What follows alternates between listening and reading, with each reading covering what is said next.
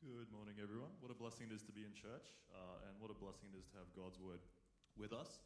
So let's just remind ourselves that it is God's word, and it's the ultimate authority in our lives. So let's humble ourselves before we come to it, and I'll pray for us. Dear Heavenly Father, give our feeble minds strength as we come to look at your word today. Help us to have discernment as we hear your word faithfully preached to us. Humble our hearts and soften it so that we can be molded into Christ-likeness when thinking about godly relationships, Father. Give Jim words to speak as he brings the word to us. I pray these things in your name. Amen. So today we're looking at Paul's letter to the church of Colossae. So that is the book of Colossians, chapter 3, verses 1 to 19. Colossians 3, 1 to 19. Since then, you have been raised with Christ. Set your hearts on things above, where Christ is seated at the right hand of God. Set your minds on things above, not on earthly things. For you died, and your life is now hidden with Christ in God. When Christ, who is your life, appears, then you also will appear with him in glory. Put to death, therefore, whatever belongs to your earthly nature: sexual immorality, impurity, lust, evil desires, and greed, which is idolatry. Because of these, the wrath of God is coming. You used to walk in these ways, in the life that you once lived. But now you must rid yourselves of all such things, and these: anger, rage, malice, slander, and filthy language from your lips. Do not lie to each other, since you have taken off your old self with its practices, and have put on the new self, which is being renewed in knowledge in the image of its creator. Here there is no Greek or Jew, circumcised or uncircumcised, barbarian, Scythian, slave or free, but Christ is all and is in all. Therefore, as God's chosen people, holy and dearly loved, clothe yourselves with compassion, kindness, humility, gentleness, and patience. Bear with each other and forgive whatever grievances you may have against one another. Forgive as the Lord forgave you, and over all these virtues put on love, which binds them all together in perfect unity. Let the peace of Christ rule in your hearts, since as members of one body you are called to peace, and be thankful. Let the word of Christ dwell in you richly as you teach and admonish one another with all wisdom, and as you sing psalms, hymns, and spiritual songs with gratitude in your hearts to God. And whatever you do, whether in word or deed, do it all in the name of the Lord Jesus, giving thanks to God the Father through him. Wives, submit to your husbands as is fitting in the Lord. Husbands, love your wives and do not be harsh with them. This is the word of our Lord.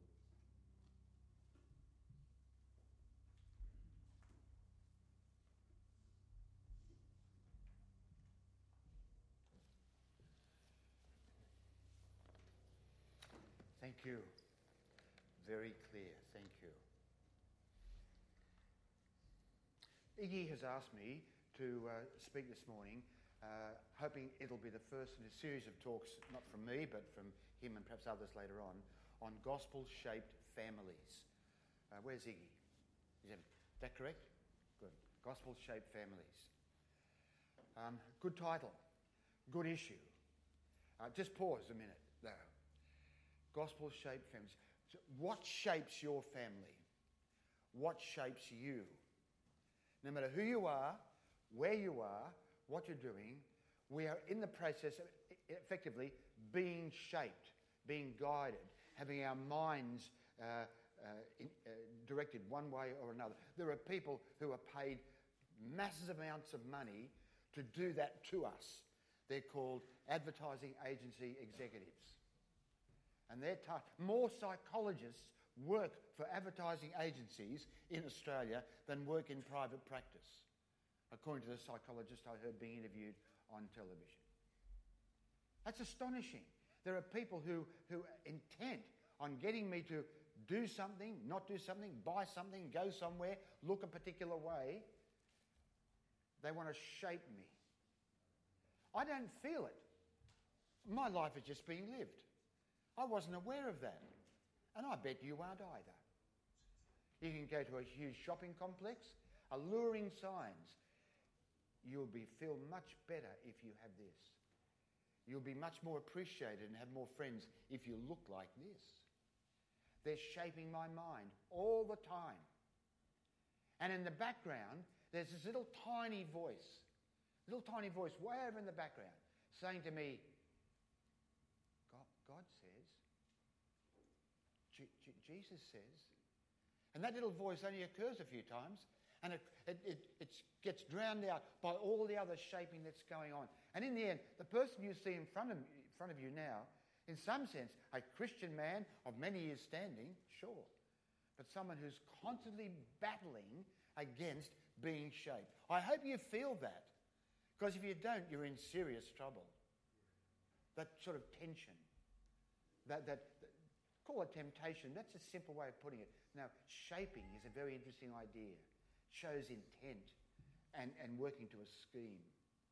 People have adopted some shape to their life and some programs and some objectives. I'll tell you one, which may actually help us.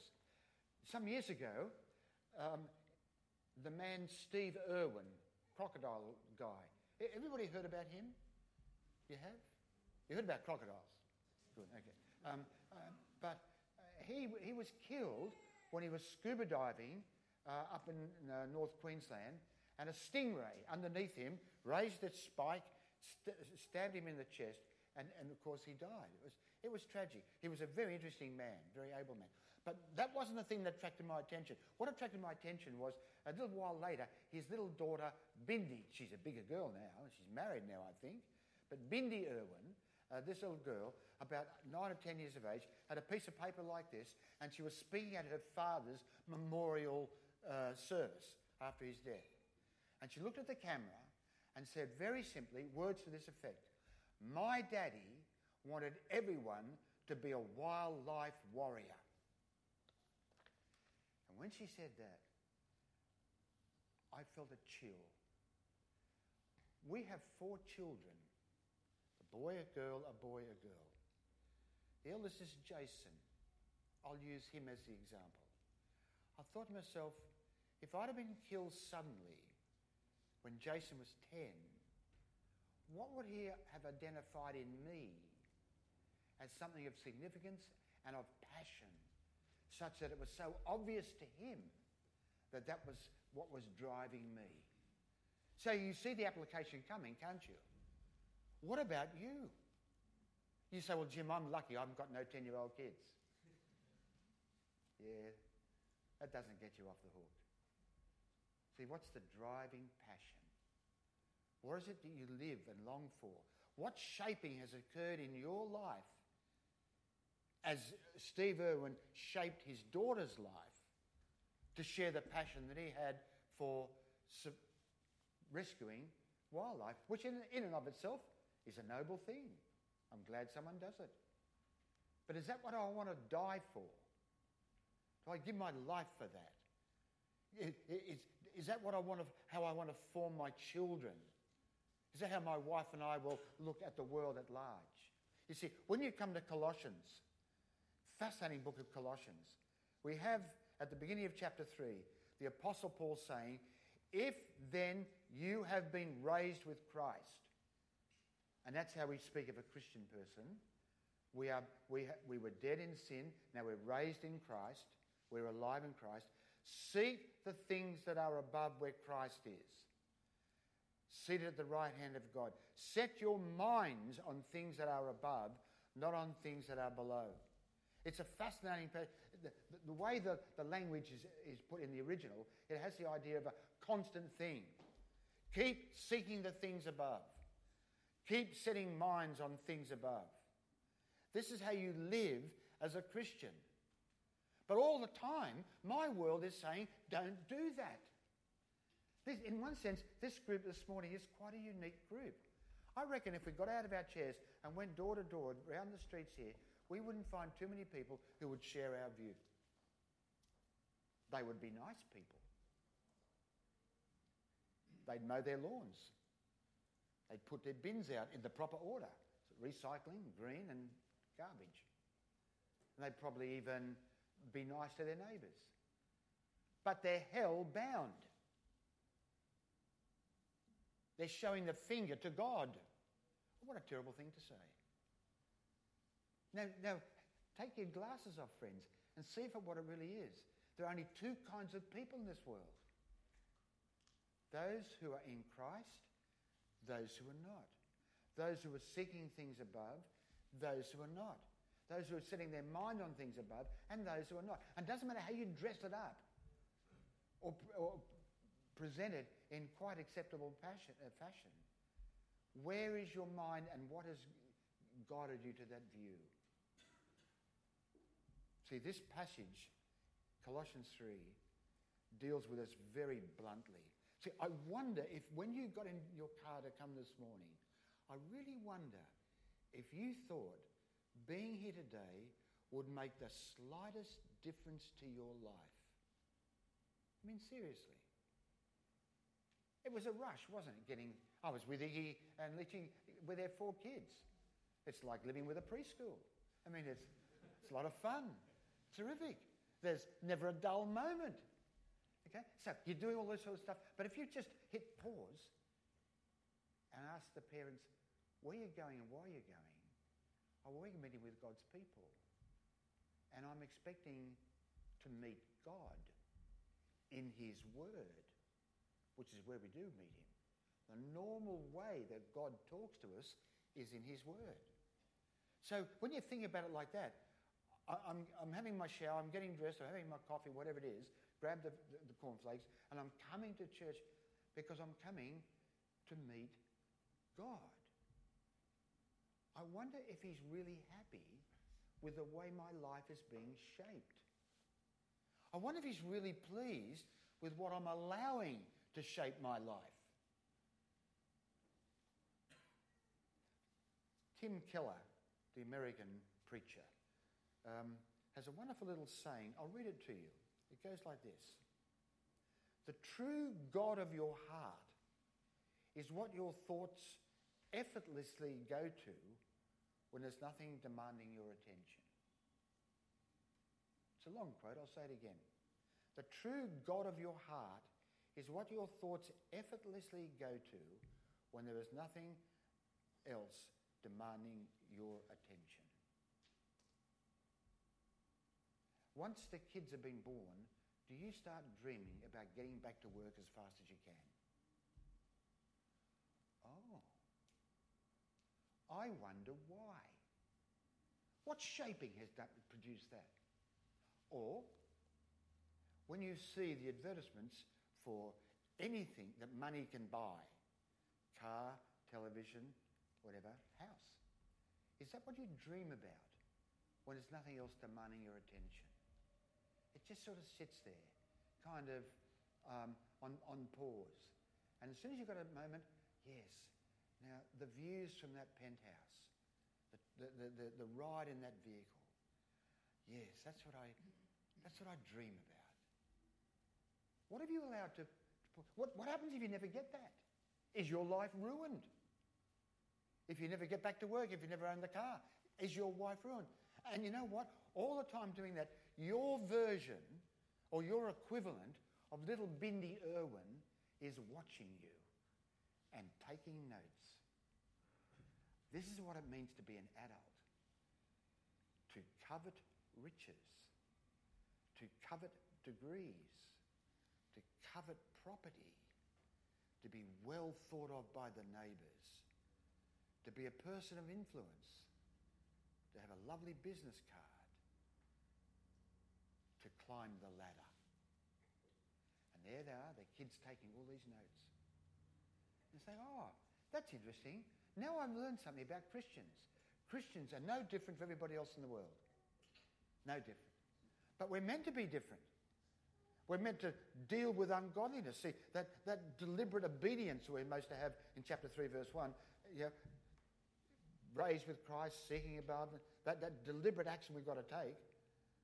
But we come down to chapter 3, verse 5, put to death, therefore, what is earthly in you. Wow. We've had a positive way of looking at it. Now we have the negative.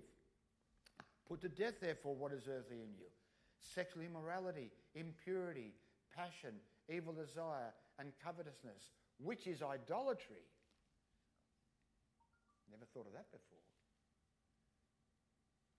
So the advertising agency is actually promoting idolatry because it wants me to buy that stuff. On account of these, the wrath of God is coming. In these you too once walked when you were living in them. We're to put those things and to get rid of them. It goes right down to the bottom. Verse 9, do not lie to one another, seeing that you have put off the old self with its practices and have put on the new self, which is being renewed in knowledge after the image of its creator. Everybody's the same. Jew and Greek, everybody all the same.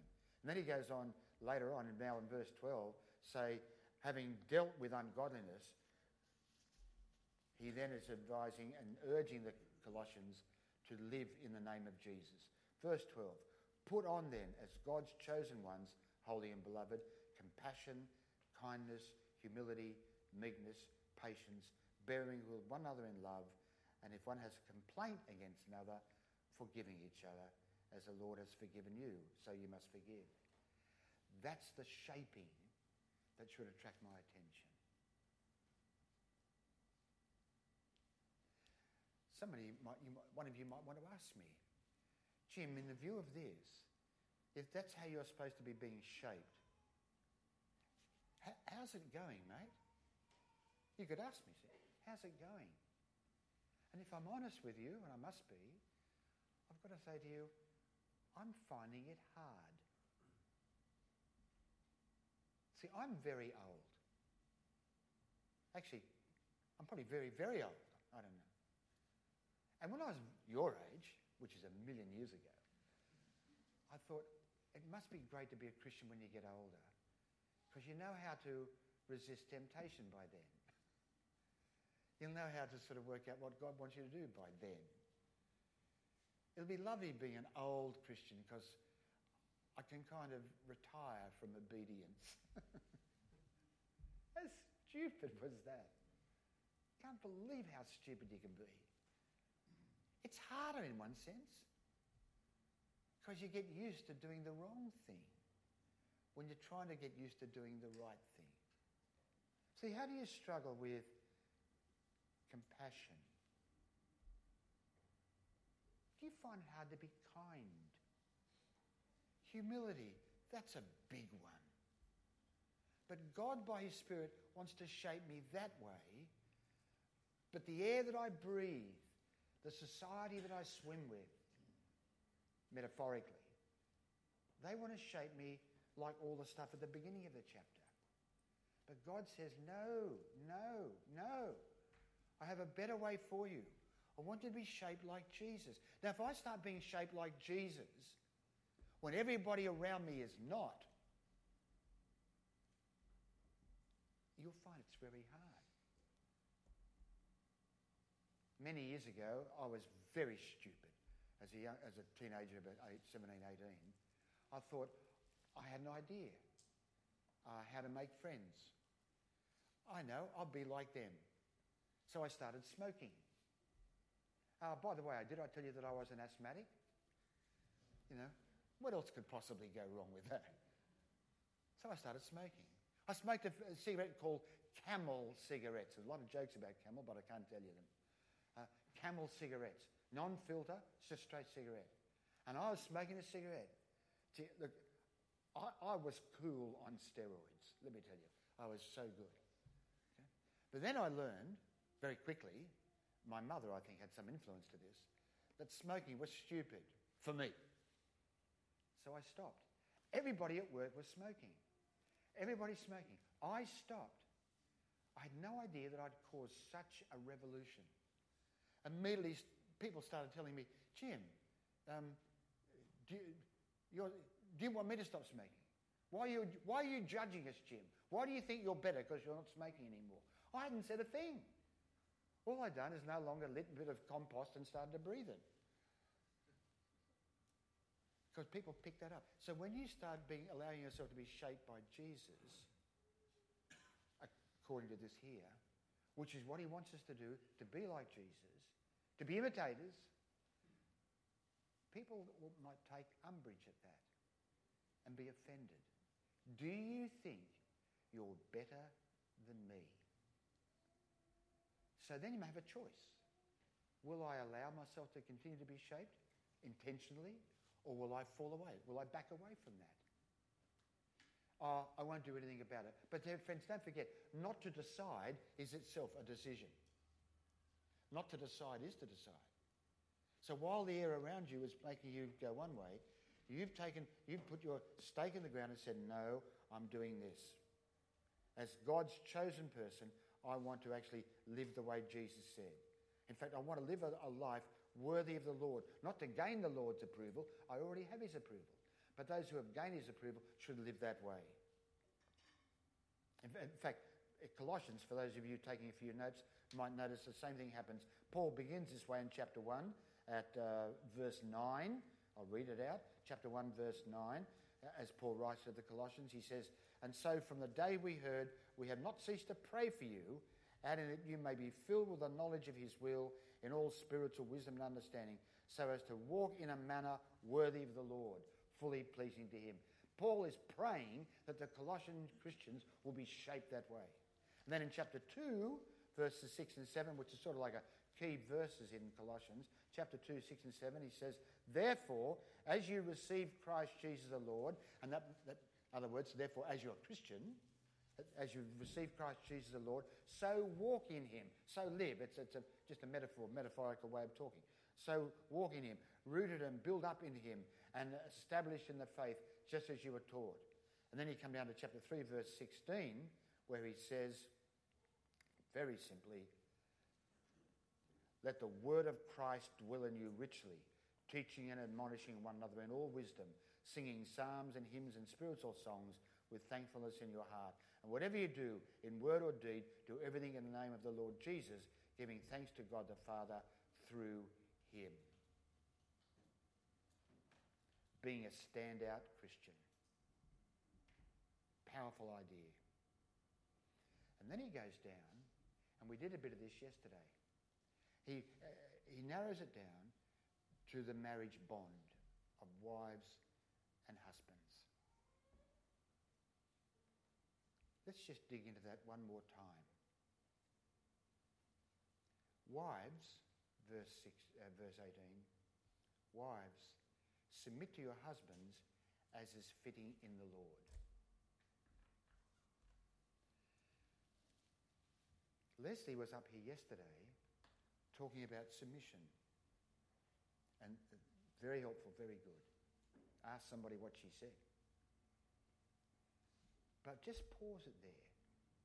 Because if we keep this shaping idea in our heads, who is shaping the way wives should respond and express themselves in Brisbane or in Coopers Plains? Who's shaping them? And what shape are they trying to provide? So you haven't got to be too ignorant. You haven't got to be too locked away in a room for too long or just not taking notice to pick it up very, very quickly. As I watch my TV shows, I see that there's a shaping going on there.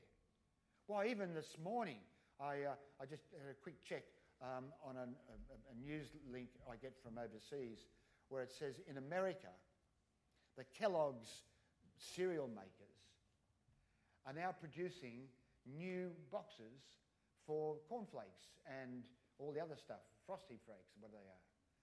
And these new Kellogg's boxes have got a little game on them for children to play. Choose your own identity, choose your own gender, choose your own pronoun for preschoolers.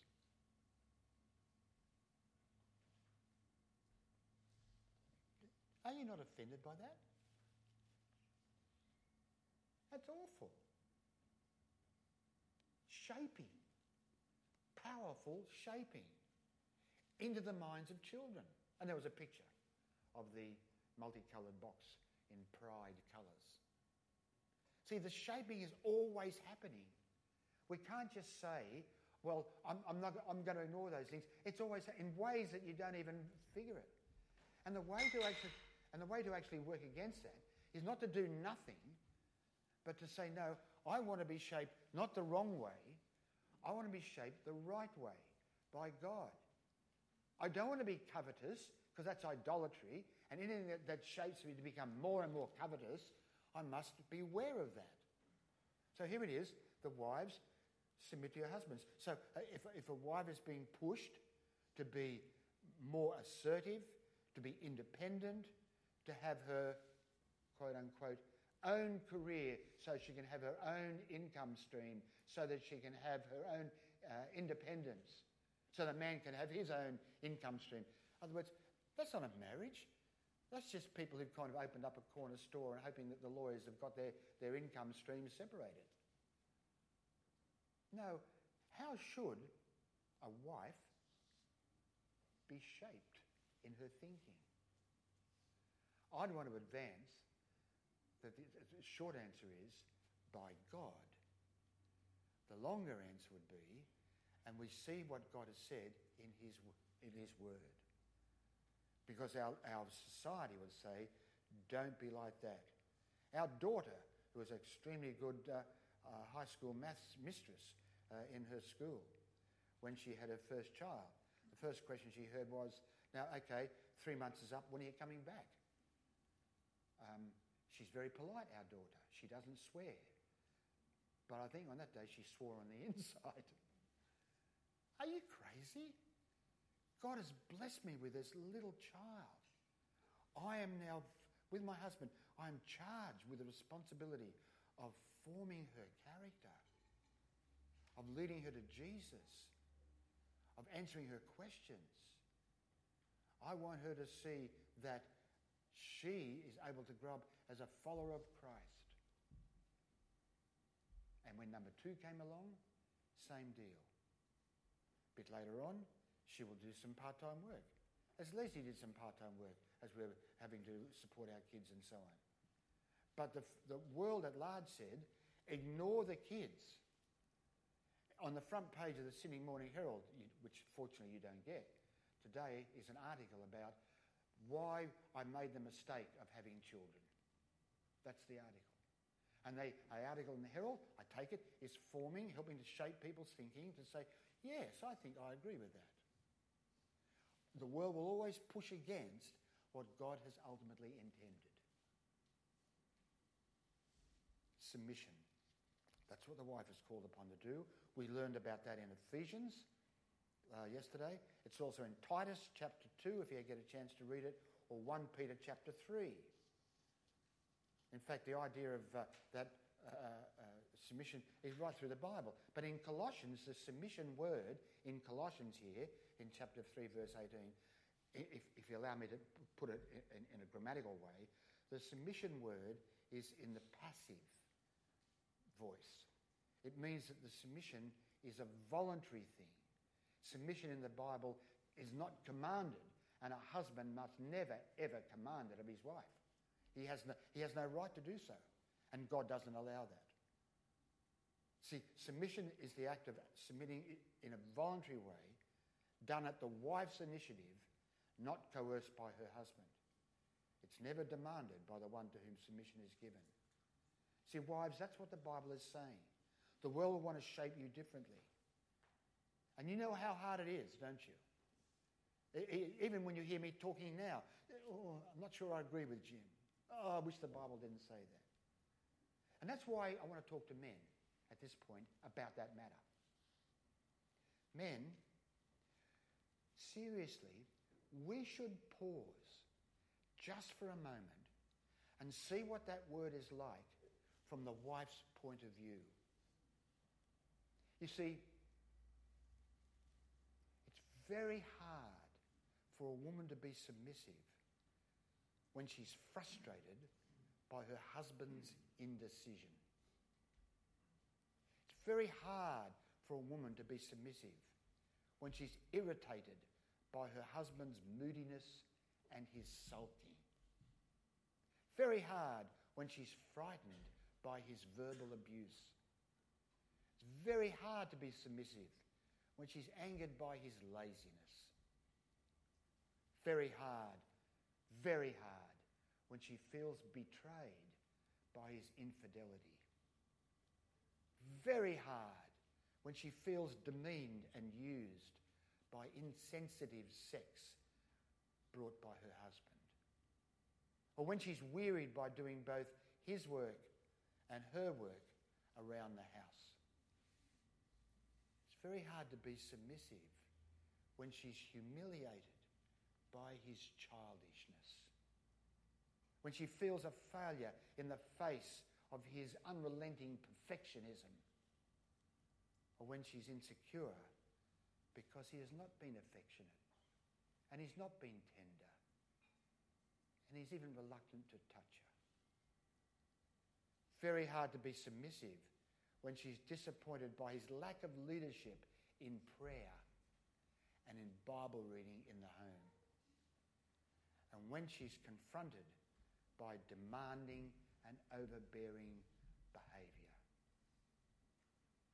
I'll stop the list there, but there are more examples.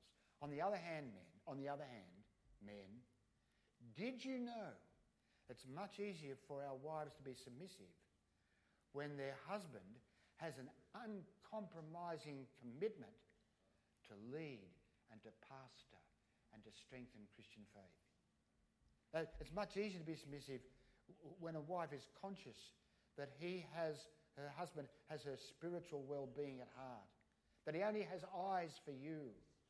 Much easier to be submissive when he's not influenced by what shape you are or how much is sagging.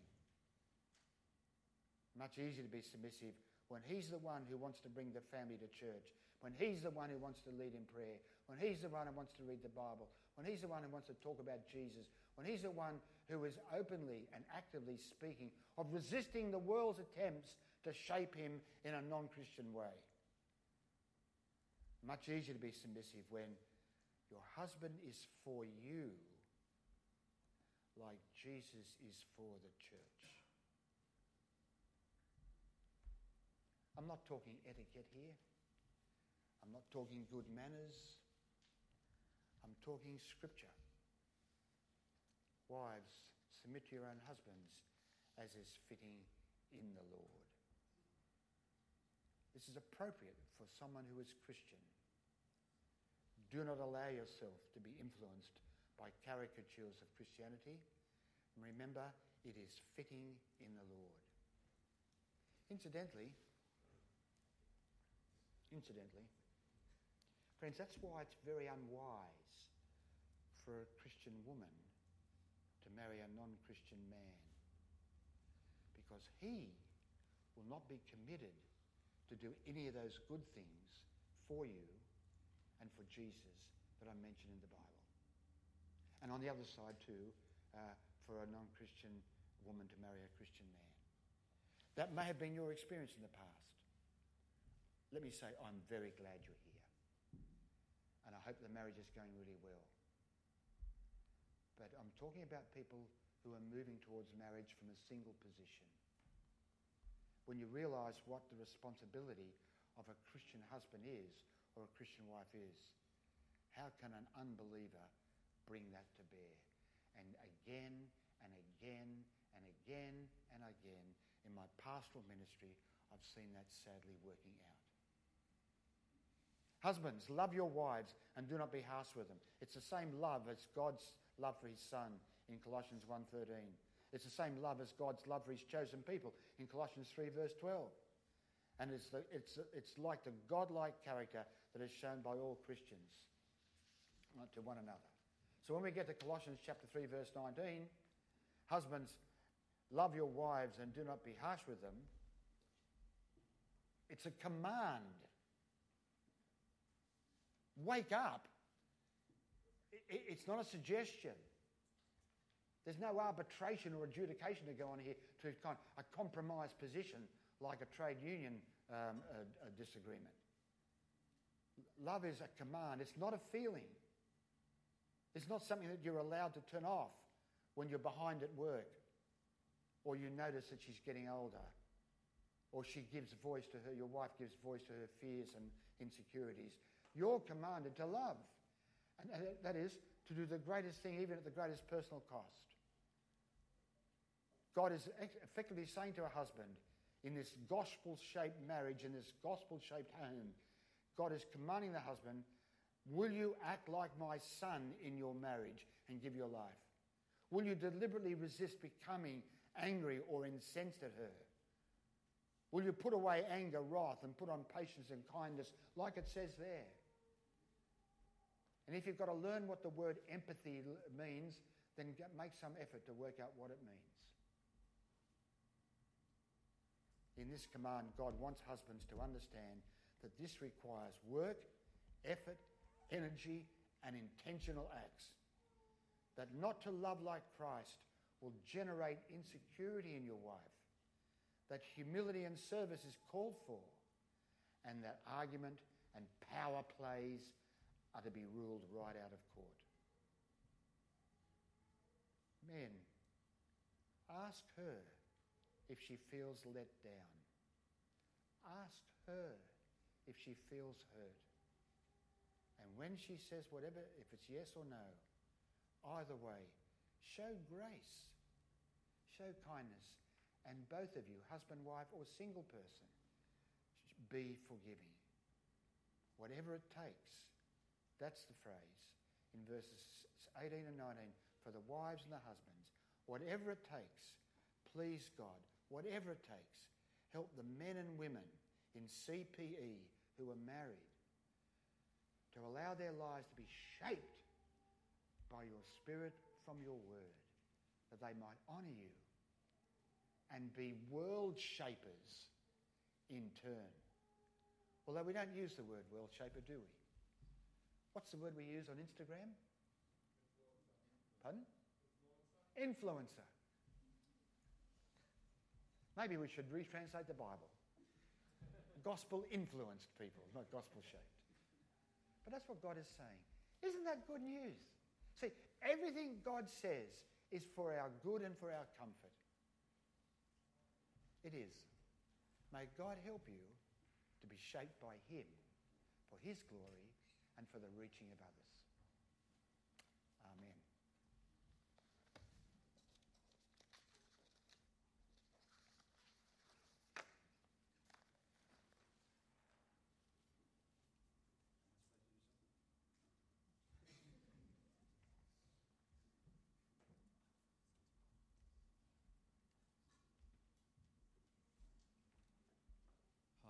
Thank you,